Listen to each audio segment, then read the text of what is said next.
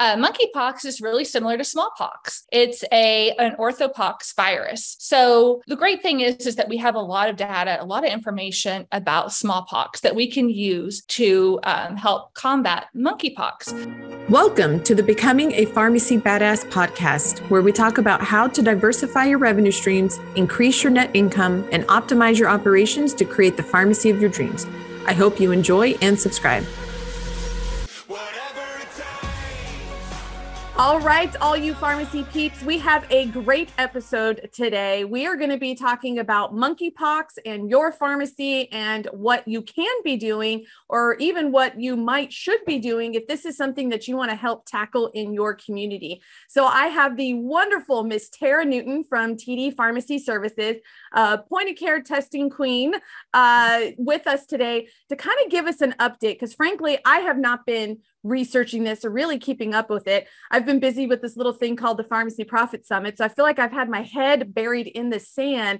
And so when I was having a conversation with Tara, she's like, oh no, I've talked to this person and this infectious disease. And I was like, I'm just going to have you on so you can just share your goodness with everybody. So Tara, thank you so much for taking time out of your day. By the way, I really love your shirt. I love how we're twinning, totally by accident. But anyways, go ahead and introduce yourself to people who may not know you, and let them know like what it is you do and what's your specialty and why you even know about this. Yeah, sure. So my name is Dr. Tara Newton, and I am a pharmacy owner out of Oklahoma City, recently relocated to Lexington, Kentucky. And infectious disease is kind of my sweet spot.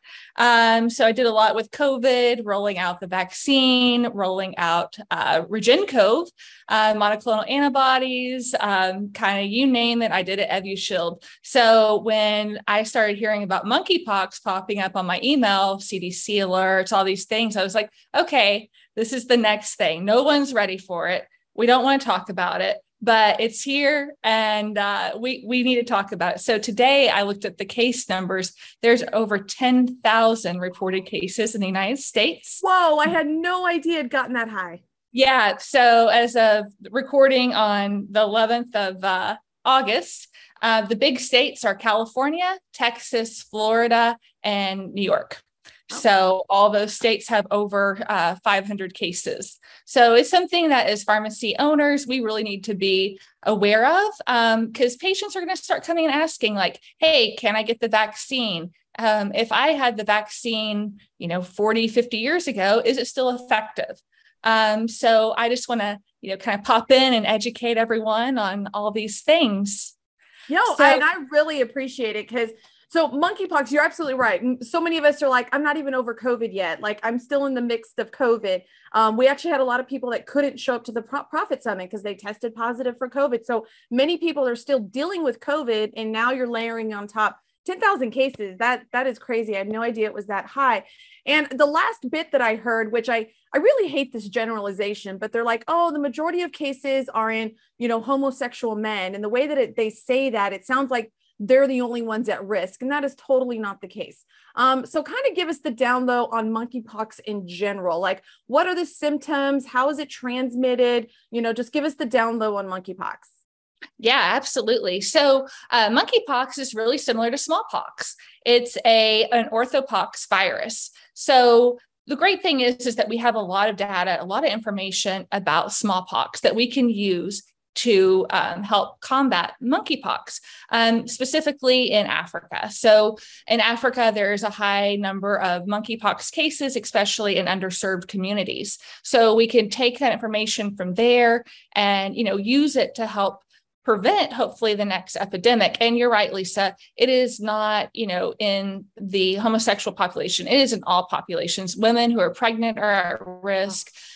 Children are at risk. Everyone can be at risk from it because it's as simple as just touching someone who has an open lesion and getting it, transferred. It's as simple as maybe even like the linens and clothes and things. And potentially even, and this is the scary thing, it can potentially even be airborne, which is not something anyone wants to hear about, but that's the reality. So all this, hugging and talking to each other up close, I mean, there is that risk that we can spread it that way.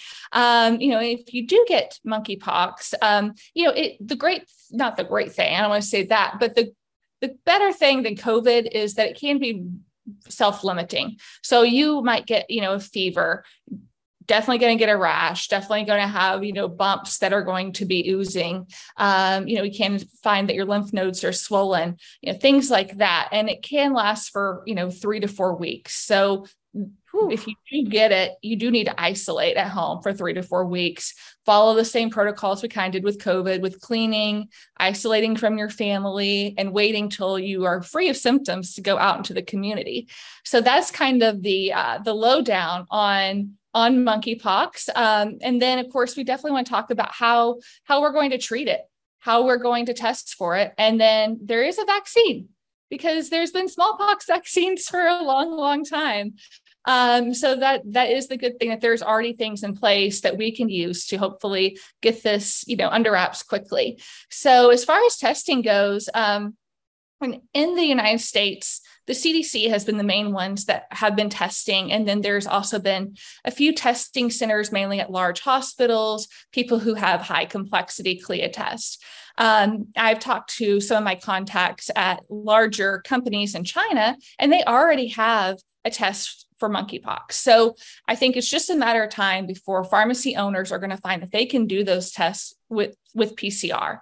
So PCR is the gold standard. It's the only way to test for monkeypox.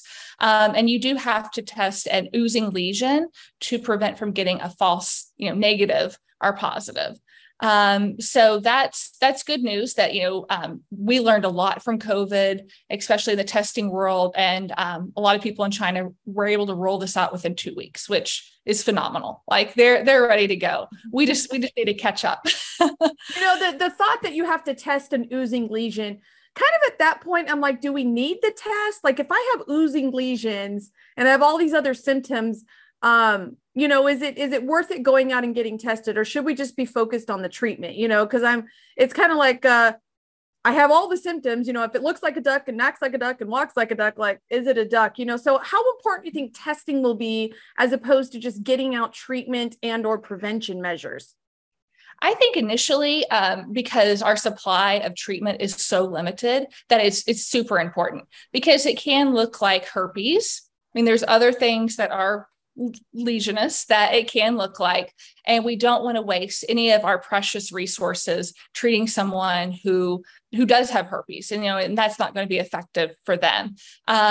So I do feel like as long as our supplies are limited, that is an important piece right now. Once we're able to manufacture more treatments, then it might be something we don't run out and test and then treat, but there is that potential. So the CDC is the one who makes all the guidance on this, and that is the standard protocol at this time.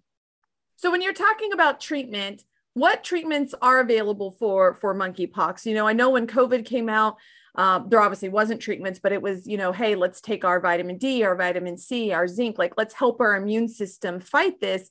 Is that kind of the same story for monkeypox, or what is available? Yeah. So right now there actually isn't anything that is approved for monkeypox, but there are many drugs that are approved for smallpox that we know we can use in monkeypox because it's the same orthopox virus. So there is one that's very promising called TPOX that I see that being something that's rolled out to pharmacies. It is oral form. The safety profile on it is very promising. And it's something right now that, there isn't a whole lot, and it's all controlled by the government, but I see it being, very similar to the other, things that we use for COVID. So I suggest that all pharmacy owners, start having these conversations with their local emergency medical centers whoever you're getting your, whoever you got your vaccines from, whoever you're getting your Paxlovid from, talk to them about how you can get on the list to start getting the treatments available to you once they do roll out on a wider scale. So right now, yes, TPOXX is the main oral medication, but the government has it pretty locked down. Yeah. I think you said an important thing there of like, raise your hand now. Like, hey, I remember back when I owned my pharmacy in California, way back when, if you remember the big earthquake that happened in Japan that damaged their nuclear energy supplies. And they thought this toxic cloud was like coming towards California. Like it was a big thing. And if you lived in California, you were fearful that this toxic cloud was going to come get you. And just me reaching out to our local county, all the local authorities there saying, hey, I'm here to help. How can I help? I was included in on all of their planning committees, public forums, all those kinds of things. So I think it's really important for local pharmacies to just raise their hand, even if there's not a clear path forward for what that looks like now. The fact that you've raised your hand and you can actually be involved early in the process, I think is going to be better off. And so let's kind of switch over to vaccine now. So you mentioned the vaccine. Is the vaccine the smallpox vaccine, or is it just similar to smallpox and it actually is for monkeypox? Yeah, so the vaccine is actually to prevent smallpox and monkeypox. So it's a Jynneos vaccine. It's manufactured by Bavarian Nordic.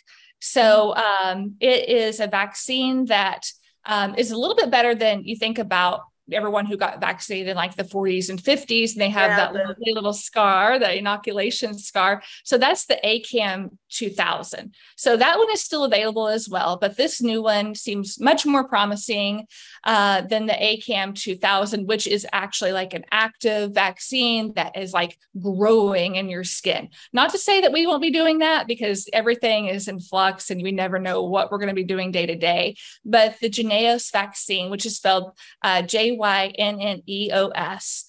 seems to be the most promising. So it's very similar in the COVID to the COVID vaccine, the fact that you do have to take 2 doses and you have to wait 4 weeks in between the doses. And then 2 weeks after that is when you're considered vaccinated. So, there is a little bit of time. You're looking at 6 weeks from start to finish until you're considered completely vaccinated. So this is a really great opportunity, for pharmacy owners to go and get the vaccines and get their allocation, because it is indicated for PrEP, so pre-exposure prophylaxis. So this would involve the patient taking, one vaccine and then waiting 4 weeks, taking another vaccine. And then 2 weeks after that, they would be considered inoculated against monkeypox. And then the flip side to that is that there is a potential that it's very effective if you take the vaccine early after an exposure. So within 4 days of being exposed, if you can get the vaccine on board, it could lessen your symptoms of monkeypox. So it's very important, now for pharmacy owners to be going out and getting the vaccine in their pharmacy and actually taking it themselves to prevent themselves from potentially getting monkeypox. So that way they can serve their communities.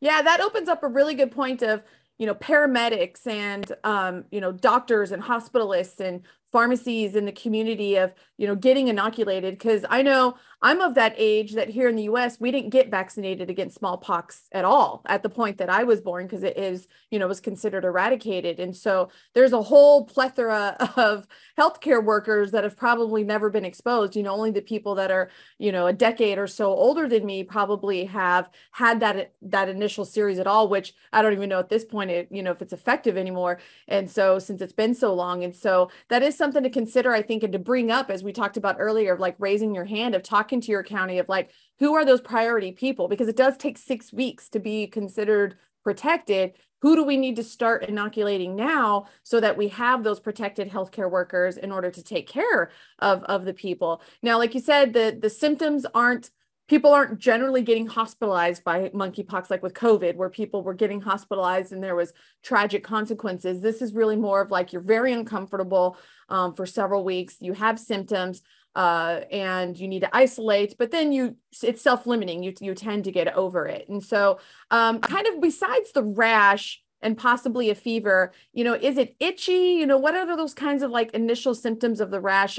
Because when you say pox, my experience goes back to chicken pox, back when I had chicken pox when I was like 8 years old, and there was just that inconsolable itch that came with it, which then we were worried about secondary infections. But, what other kinds of symptoms would patients be going through? Because what I'm thinking of as a community pharmacy and how I can help pharmacy owners prepare is let's have that kit. Let's have those OTCs or RXs kind of ready to go that are going to help with those symptoms to at least have some palliatory and some, let's make them feel good while they're having to go through this.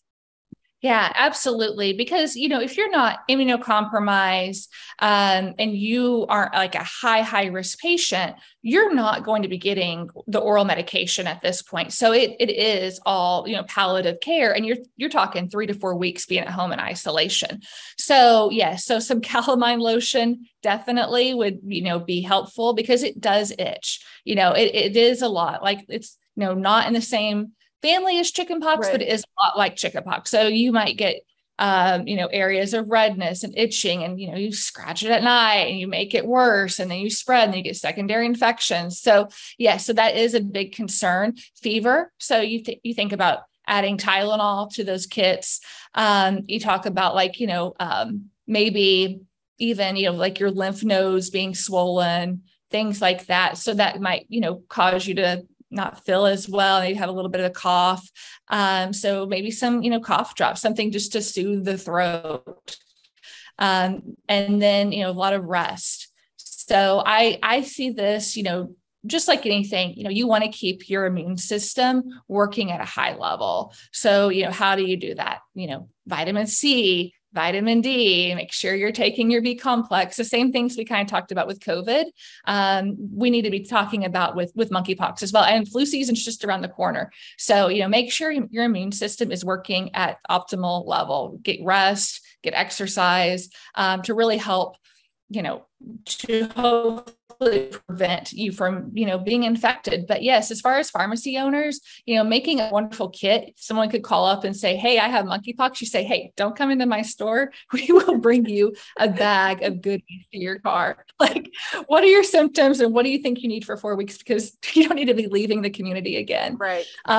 So those are some things that I would definitely stock up on. Calamine lotion would probably be the pretty big rate limiting, because it's not something we just have a bunch on our shelves. No, absolutely. I think from a prescription standpoint, Crotan lotion, which is an amazing anti-itch, that really works at the nerve level to stop nerve transmission of the itch, I think would be a really great option as a prescription, as well as clemastine liquid, which is kind of a first generation antihistamine. So it's going to be very, very good against the itch. As well, and can help you sleep at night because it does cause drowsiness. So I think that maybe even layering in some of those prescriptions, maybe even starting to educate doctors now, because you can't be using lidocaine all over your body. You're going to worry about, getting overdoses and things like that. And people will do drastic things, as we saw with COVID. They will take matters into their own hands and maybe not make the best decisions. So I think even starting to educate local doctors, like, hey, we carry the Crotan lotion. Hey, we carry some of these,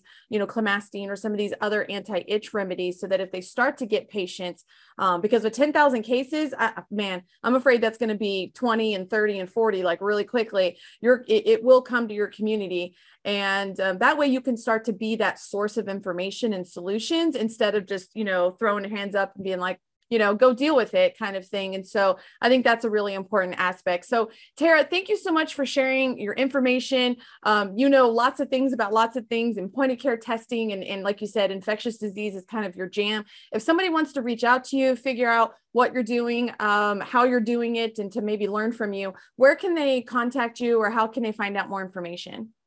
Yeah, absolutely. So they can email me at tara@td.care or go to td.care. So just www.td.care and find my website. And my cell phone number is 580-302-1611, and anyone's more than welcome to call or text me anytime. Awesome. Well, we will keep in touch, of course. And as things change, I will make sure to get that information from you. And, we'll maybe do shorter little updates as things happen, because we all know how fast that the world can change on this. And it can go from, oh, let's not worry about it, and you don't need to wear masks, to where, we're in lockdown for it can happen very quickly. So we will make sure to update all of our viewers as the information becomes available. Thank you so much, Tara. And I look forward to talking to you again and staying up on this myself. Thank you, Lisa. Thank you. Bye-bye. Bye. Thank you so much for listening. And if you found this content valuable, here are 4 ways I can help you have a more profitable pharmacy for free. 1, join my free group at lisasrxgroup.com. 2, get the latest strategies at diversifyrx.com/blog. 3, watch helpful videos at lisasyt.com. 4, hit that subscribe button, and please be sure to leave us a 5-star review so we can help more pharmacy owners and bring those insights back to you. Becoming a Pharmacy Badass is proud to be a part of the Pharmacy Podcast Network. I'll do what it takes.